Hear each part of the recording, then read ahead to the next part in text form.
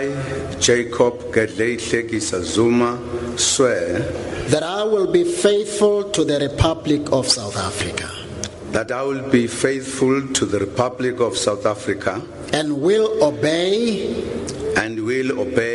observe, uphold, and maintain the Constitution and all other law of the Republic, and I solemnly and sincerely promise that I will always promote all that will advance the Republic, and oppose all that may harm it. An excerpt of President Jacob Zuma taking his oath of office, which has become a subject of attention. President Zuma says media reports that the Constitutional Court declared that he broke his oath of office are wrong. The presidency says instead the highest court in the land found that he had failed to protect, uphold and defend the Constitution, abide by the public protector's remedial actions and to protect the independence of the Chapter 9 institution. Spokesperson Bongani Majola. In fact, whereas the counsel for the EFF, which was the applicant in the matter, specifically asked for the Constitutional Court to declare that the President had acted in violation of his oath of office, the Constitutional Court did not grant such a declaratory order, not in those terms. The Constitutional Court instead ruled that, I quote, the failure by the President to comply with the remedial action taken against him by the Public Protector in a report of 19 March 2014 is inconsistent with Section 83B of the Constitution, read with Sections A1813 and 1821C of the Constitution, and is invalid.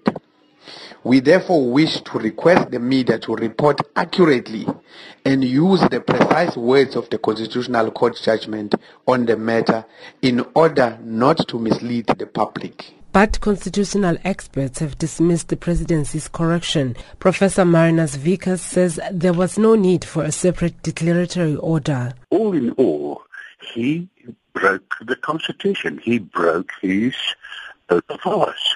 If I go to court and the court finds that I've acted unlawfully, that finding, that judgment is in itself a declaratory order.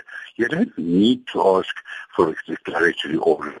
The court finds that you acted contrary to the law, and that is in itself a declaratory order.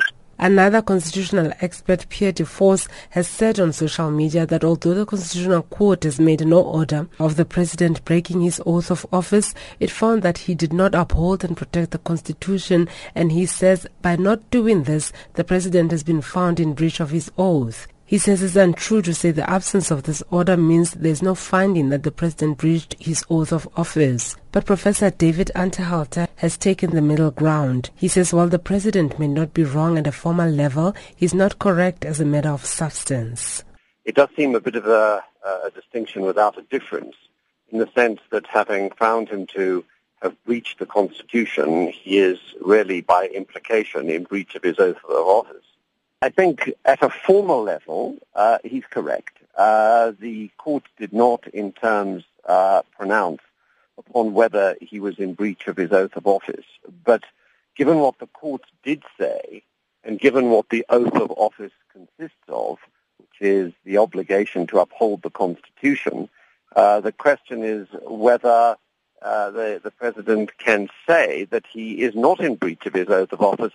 President Zuma apologized for his handling of the Public Protector's report last Friday. Treasury was given 60 days to determine the cost of the non-security upgrades and report to the Constitutional Court. I'm Angela Bolawan in Johannesburg.